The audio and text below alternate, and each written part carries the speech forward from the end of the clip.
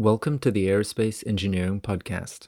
My name is Rainer Groh, Research Fellow of the Royal Academy of Engineering, and on this podcast I have conversations with aerospace pioneers about new technologies at the cutting edge of aerospace design and research. Special thanks go to my supporters on Patreon, who make this podcast possible. If you enjoy the Aerospace Engineering Podcast and would like to support it, then head over to patreon.com/aerospace. There are multiple levels of support, but pledging even $1 an episode is highly appreciated. Thanks for your support. We choose to go to the moon in this decade and do the other things, not because they are easy, but because they are hard. 3, 2, 1, 0. All engine running. Liftoff. We have a liftoff. 32 minutes past the hour. Liftoff on Apollo 11. Houston, Tranquility Base here. The Eagle has landed. Dr. John Williams is an engineer at Lumentum, where he works on the extreme challenges of sub-millimeter scale photonic circuits. For the purpose of this conversation, however, we will be discussing John's former role as a design engineer at Reaction Engines, a UK company that is developing the synergetic air-breathing rocket engine, also known as Sabre. The vision of Sabre is to build a new hypersonic engine that can operate both as an air-breathing jet engine and as a traditional rocket. This versatility means Sabre can be used as a propulsive platform for future hypersonic aircraft or to propel space planes into orbit. Furthermore, Sabre combines the unique fuel efficiency of a jet engine with the power and high-speed ability of a rocket. Having started at Reaction Engines early on when there were only 2 people in the design office, and later founding his own design and manufacturing company, John has many years of high-tech experience in the aerospace sector. So in this episode of the Aerospace Engineering Podcast, John and I talk about his background as an aerospace engineer, the benefits of an air-breathing rocket engine, the particular design challenges in realizing this type of engine, and his lessons learned from high-tech development. I hope you enjoy this episode as much as I did, but now without further ado, please enjoy my conversation with Dr. John Williams. John, welcome to the podcast. Well, thank you for having me. It's been a long time coming. So to kick off our conversation today, would you mind telling our listeners a little bit about yourself? So how did you become interested in engineering, and what is your background as an engineer? Okay, so I guess it's a little bit of a cliche. When I was young, I used to love playing with Lego and Meccano, which is, I guess, the route for a lot of people. I didn't really know engineering existed until I was, I guess, like 16 as a career. And I didn't go to particularly fancy schools as sort of just standard UK secondary education. I did okay in my GCSEs, but I did really bad in my A levels. So I think in a way that was good because it realised I have to work hard. And then when I got to university, it gave me that motivation to work harder. And I was lucky enough to get in to do an engineering degree at UWE in Bristol. Great, and I think we have a shared background in that Yeah. we have both did a PhD in the same research group at the University of Bristol in composite materials. So I guess you then followed up that undergraduate degree at the University of West of England with a PhD in the partner university or the second university in Bristol. So could you describe in a nutshell what you did doing your PhD? What was it that you were researching? So I was looking at plasma treatment of carbon nanotubes and carbon fibers, and I guess in the nutshell is, can you use plasma treatment to make them bond better with epoxies? And the answer is yes, you can. Or you can make them bond worse with epoxies if you wanted to, depending on the processing gas you used. All right, next. So I guess nanotubes are broadly speaking used to reinforce plastic. So it's kind of what we sometimes refer to as a nanocomposite, where the plastic is a relatively compliant material, not necessarily very strong, and you can reinforce that plastic with things like carbon fiber or nanofibers. So the follow-up question is, why would you want the nanotubes to bond better to the epoxy plastic? Why is that something that needs to be looked into? Okay, that is a good question, and I guess there's a couple things with that. So carbon nanotubes in their raw form are really hard to work with. They're almost like grit and granular, so then they don't separate or mix very well in epoxy. So part of the research is using plasma. Could you improve the mixing of the carbon nanotubes? And which you can do, but to the extent to make a real difference is debatable. The other part, so in theory, carbon nanotubes are really, really strong. So in their like unit single form, they're like one of the strongest materials on Earth. But because they're entangled into like a ball of grit, it's very difficult to realize those properties. So that's sort of the second part of the PhD is, can you disperse the carbon nanotubes better to try and get more benefit from the inherent properties of the carbon nanotubes. And if you can get them to bond better, then well, if they don't bond at all, you won't really gain the advantages of them. So there's like I guess there's a critical fiber length in composites world where if your fiber is long enough, it will act like a continuous fiber. Whereas if it doesn't bond, you're not really. If it doesn't bond, you're creating a defect in your composite, I guess essentially. Yeah, right. So you want to bond the nanotubes to the epoxy so that you have kind of even and good contact. So yeah, absolutely. So you can actually get the reinforcing effect rather than just being kind of a stress concentration or kind of like a hole in the epoxy that then causes cracks to initiate and things like that. So then after you finished your PhD in Bristol, how did you end up at Reaction Engines? Because I guess at the time this would have been somewhere around, I think, 2014. Reaction Engines in the UK was, it was known in the engineering world, but I don't think it had the kind of broad reputation and kind of media spotlight that it does now. So how did you end up at Reaction Engines? And kind of broadly speaking, what was your engineering role there? Okay, yeah, so the start of it started, I guess, a year into my PhD. I went to a talk by someone at Reaction Engines. I can't for the life of me remember who did that talk now, but I felt that was the company I wanted to work for. But I knew I had to add another 3 years for my PhD left. So about 6 months before I knew I was going to finish my PhD, I hassled Reaction Engines. So they advertised a job as a design engineer, and previously I worked as a design engineer at GKN Aerospace. So that tied up, but I didn't get anywhere either through the agency or direct. But thankfully, Ian Bond at Bristol University put me in touch with Helen Webber, who does work there. And I guess the rest is history. Then I got me interview and got my first job. My engineering role was, I guess mechanical design engineer. But I guess in the earlier years, as there wasn't so many people, you kind of did a bit of everything. So you were on the shop floor testing things, doing pressure tests, drawing, CAD work. So you pretty much got a very broad access to everything, which was brilliant, absolutely brilliant for learning. Yeah, it sounds like you did basically the all-around engineering job that, kind of as an undergraduate, you learn all of these things about engineering, thermodynamics, solid mechanics, drawing, manufacturing, and it sounds like you did a little bit of everything. So could you tell listeners, what is the goal of Reaction Engines? What is the kind of key technology that they are developing? And, what is the goal of the company?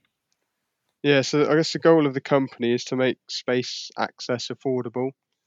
And to quote Alan Bond, so Alan Bond is one of the co-founders, he said, to make going into space boring, which is brilliant. That's a good goal. Yeah. I guess to do that is via an air-breathing rocket engine. That's a proposal, and it's I guess known as the Sabre engine, which is a synergistic air-breathing rocket engine. That's the acronym. And I guess the key technologies being the heat exchanger, which they've sort of already proven with like the latest HTX hot testing in America. Okay, so if you want to make going into space boring, I guess making it kind of like a day-to-day occurrence or kind of a very frequent occurrence, why would you want to develop kind of this air-breathing rocket engines? What are the benefits of the air-breathing rocket engine over and beyond what we currently have in terms of having kind of carrying the oxidizer and the fuel on a rocket and then going up into space? What are the key benefits of this air-breathing rocket engine? Yeah, so another good question. I guess to put it in context, so sort of maybe 85% of the weight of a rocket on the launch pad is its propellant, and most of that propellant's mass, like in a ratio of 6 to 1, is liquid oxygen. So, and I guess in context again, like Saturn V has like 2,000 tons, something thereabouts, of liquid oxygen on board. So if you can save carrying as much liquid oxygen and the tanks and pumps associated with it and use the air, then there's potentially a lot of mass saving which could be translated into payload. Okay, so from my kind of like reading of the kind of history of space planes, I think there was kind of like a boom maybe in the 50s and 60s where people were kind of seriously considering this concept.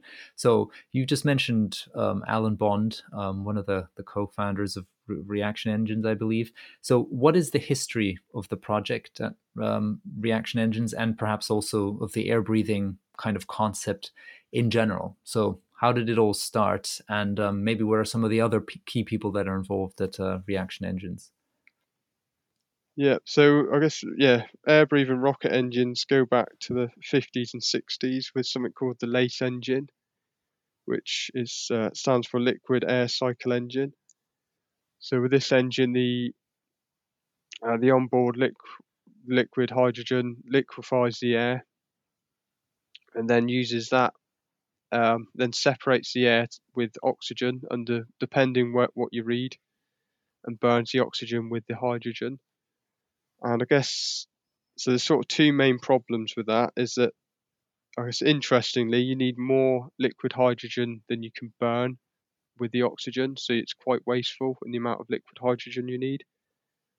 And two, there's no at ground, there's no way to start the engine. So from what you can find out on it, which is quite minimal, it looks like it relies on some sort of ram effect, so you can't start from zero. And that's kind of where Alan Bond comes in the 1980s with the HOTOL project.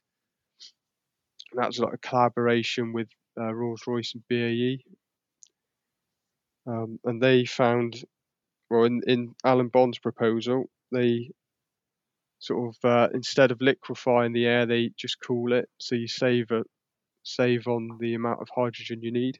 And the other things, Alan Bond, well, with the engine, they introduce a pre-burner. So pre-burners are quite common in rocket engines and normally used to drive turbo pumps and machinery.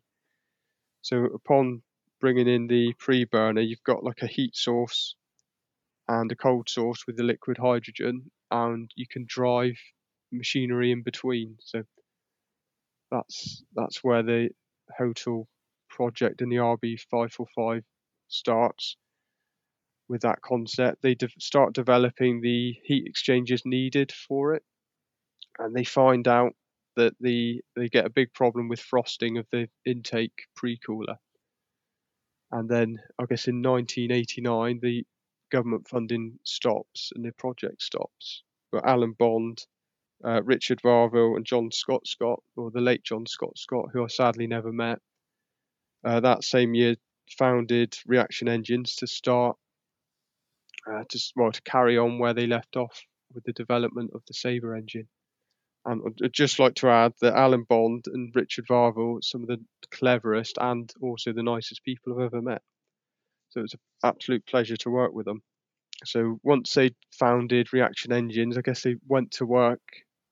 This is before I started, but trying to demonstrate a lightweight heat exchanger and and to solve the frost control problem, which they did. And I guess if any of the listeners are interested, the patents are online, so you can find out how they did it. But if you want a sneak peek on it, if you read the patent, it says they use methanol as an antifreeze. But I have been told by Alan that there are other methods of doing it. Okay, so you've just mentioned the kind of heat exchanger and the pre-cooler, essentially, that is one of the kind of key pieces of the technology to make this rocket engine work. And in fact, recently I was reading a little bit of media to kind of like prepare myself for this interview, and it seems like reaction engines has recently been in the media quite a lot due to the fact that they have kind of proven this technology works. I think, as you mentioned before, in tests in America. And so, I mean, correct me if I'm wrong, but it's basically what this pre-cooler does. It takes in air that comes in at 2000 or around, just shy of 2000 degrees Celsius, and then it cools it down to room temperature in a fraction of a second. So, I mean, of course, this sounds, quite impressive, but why is, having this capability, why is this such a key piece of technology to make the air-breathing rocket work? Okay. So on that, it's actually 1,000 degrees, but the reason is when you get to Mach 5.5, the incoming air from like the Ram effect jumps up to 1,000 degrees C. So you under like a normal gas turbine engine, that's too hot to take in the intakes. So you need to cool that air down to be able to use it, basically. Okay, so I guess if you cool it down to room temperature, if you cool the air down to room temperature, then I guess the kind of requirements on the materials that you would then use in kind of the oncoming stages of the engine, so compressor stages and other internal stages, would basically be much less because you're operating at a lower temperature. And at the same time, I guess this still kind of relies on kind of like a turbine cycle where you take in some air, you compress it, you inject some fuel, and then you extract work. And I guess the more you can compress the air, and the greater the temperature differences between taking the air in and then exiting from the compressor stages, the more work you can extract. So I guess it's probably also key just to cool the air down so that you can extract more energy out of the air. Well, yeah, that's correct. So the energy, this is like the clever bit about the engine, I suppose, is it that Alan Bonds recognise that you've got a hot heat source and a cold source, and you can use that to drive machinery. So the heat that comes out of the pre-cooler can be used directly to drive pumps and compressors and things like that. Okay, so what are some of the other kind of challenges that need to be kind of overcome to make this technology work? So I guess Reaction Engines has been successful in developing this pre-cooler technology. So, but what else has to be done to basically make this a reality so that, as you said before, going into space becomes boring? So I'm going to start with a quote from Sidney Cam, who's the designer of the Hurricane. And he says, all modern aircraft have 4 dimensions: span, length, height, and politics. So I think the main one is the politics one. So these things are very expensive to develop. And I think ESA have said themselves, sort of looking at £500 million to develop the engine. And Sidney Cam was saying this about the TSR-2. So if any listeners are into conspiracy theories, this is a great one. And if you don't mind, I've got a nice side comment on this. I used to work with someone who worked on the TSR-2, and he was convinced that the Americans were trying to sabotage the project. And he told me that they gave them the best hydraulic fluid on paper, but when they used it, it foamed up and stripped the paint off the cars outside. I've got no idea what it did to their lungs, but if it's stripping the paint to the cars outside, that's a story for another day, but it's interesting. So yeah, politics being the number one challenge. On the technical side is marrying up, I guess, an air turbo compressor to a rocket engine. So a rocket engine combustion chamber might work between 150 to 200 bar, whereas sort of like a state-of-the-art turbo compressor has a pressure ratio of 50 to 1. So you can see that cramming the air into a rocket combustion chamber is a bit of a trick.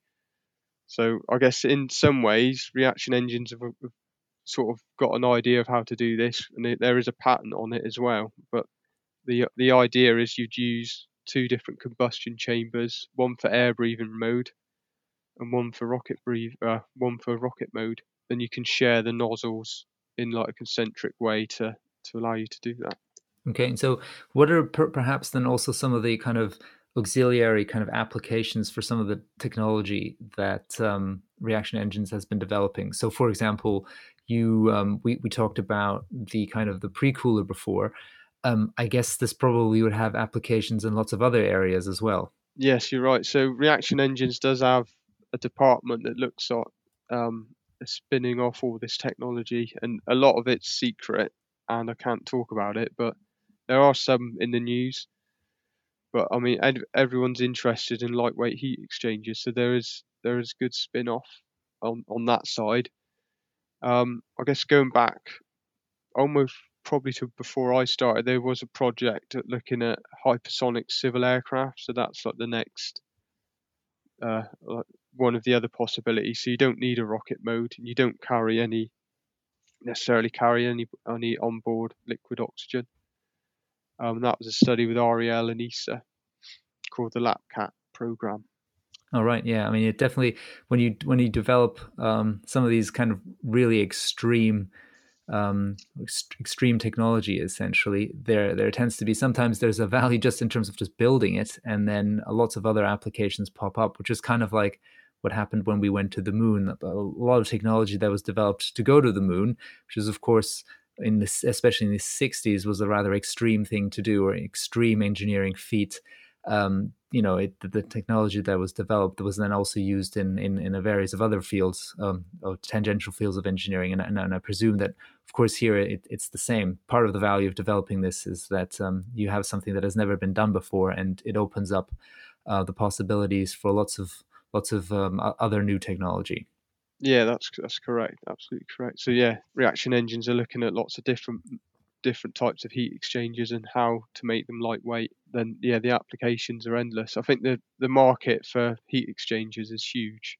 Yeah. So switching gears just a little bit now. So of course, when you're working on such kind of high tech development, I presume that there are plenty of organizational challenges that arise. So working in an engineering department, as you said before, I think you said you worked for GKN Aerospace, if I'm not mistaken. I guess working in an environment like that must be completely different than working for reaction engines. So could you perhaps relate some of the organizational challenges that arise as you run kind of like a high tech development project? Yeah, so I've thought about this a lot, and is it matrix structure? So like I guess a big aerospace company like GKN or Aero Services, where I was, as like a matrix structure versus traditional structure, which is what I sort of came into at reaction engines. And I'm not entirely sure it makes a huge difference in that every structure has its weaknesses and strengths. But again, as sort of a Steve Jobs quote on this is, you just got to hire great people. And I think if you get great people, you can sort of break through the constraints of the structure that you're in. And I guess, yeah, so Steve Jobs basically says, hire great people, let them get on with it. They don't need to be managed, which is, I guess, kind of controversial. And one other thing I'd like to add is that having a diverse team is really important as well. So you don't want lots of people with the same experience. So we are fortunate when we were looking for people to look for people who had experience of machining and testing, and some of the practical sides, because for someone like me out of university, I don't come with lots of practical experience. So getting a diverse team is really important. So I see that as the major organizational challenge, getting great people. And so I'd just like to also add that it's not always about knowledge either. It's about attitude. Well, there's an old saying that you can change someone's knowledge, but you can't change their attitude. So if you can get people that have a great attitude to work hard, take pride in their work, but not be have too much pride that they can't admit for mistakes and when they're wrong, and just happy to get on with work.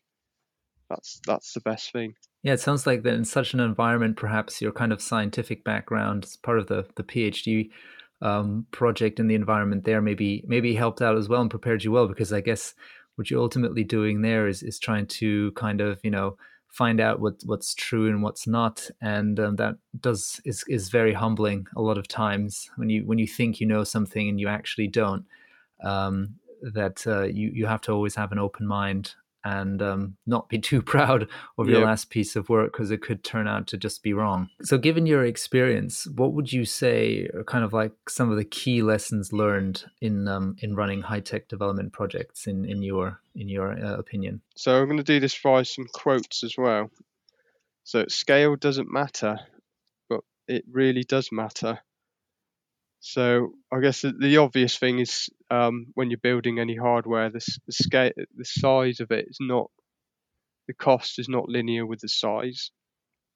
And I guess the other sort of interesting thing is thermodynamics and turbo machinery don't necessarily scale well. So there's some good examples, even in history, of James Watt, where he developed his engine based on the Newcomb engine on a model that he'd had given to him.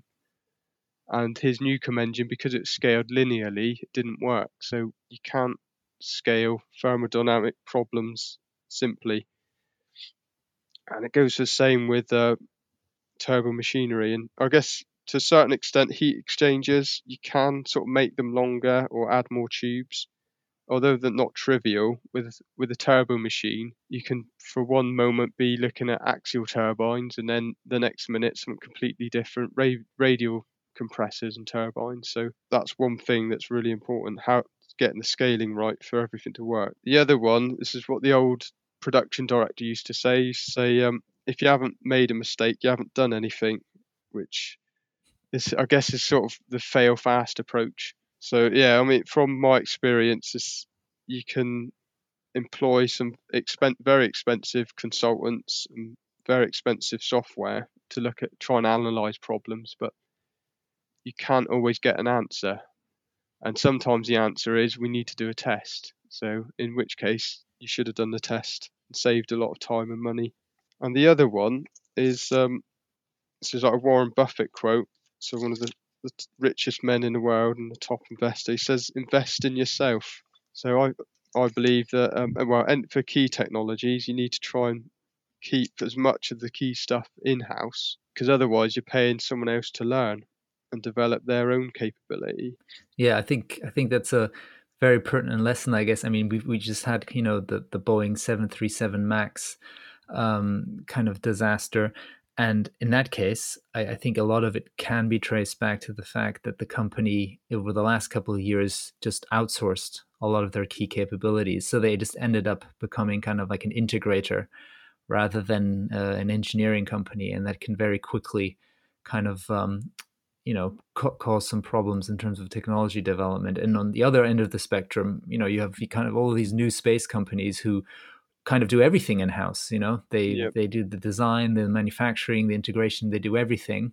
And it has some seems to have some cost benefits, but then also, as you just pointed out, you really develop your engineers to become kind of the best engineers they can be, because they're just involved with the product from one end to the other, and they basically almost know everything they need to about the kit that you're developing. And I think the other key thing that you said there is about scale, because I've recently been working a little bit more in my work with physicists, and one of the things they do really, really well is thinking in terms of scale. So they try to find the kind of fundamental parameters that make something work, and then they also want to know, well, how do those parameters, or how does the system scale with those parameters? So does the behavior change as you go bigger or smaller, or does it stay the same?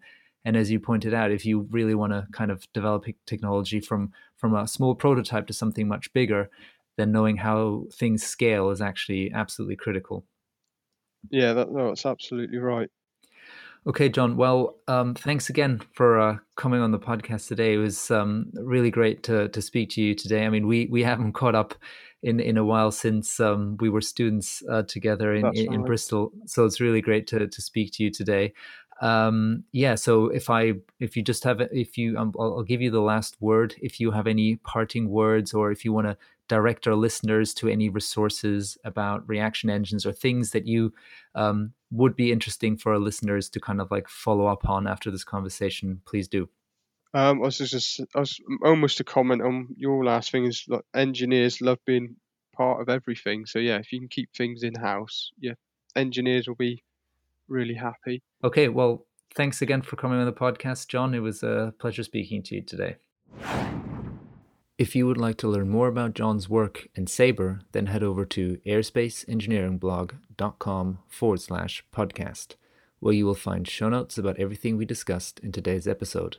And if you enjoy the Aerospace Engineering Podcast, then there are a number of ways you can support it. You can leave a review on Apple Podcasts or wherever else you're tuning in. You can share it on social media with your friends and family, or you can support the podcast directly on Patreon. And with that, thank you very much for listening, and talk to you next time.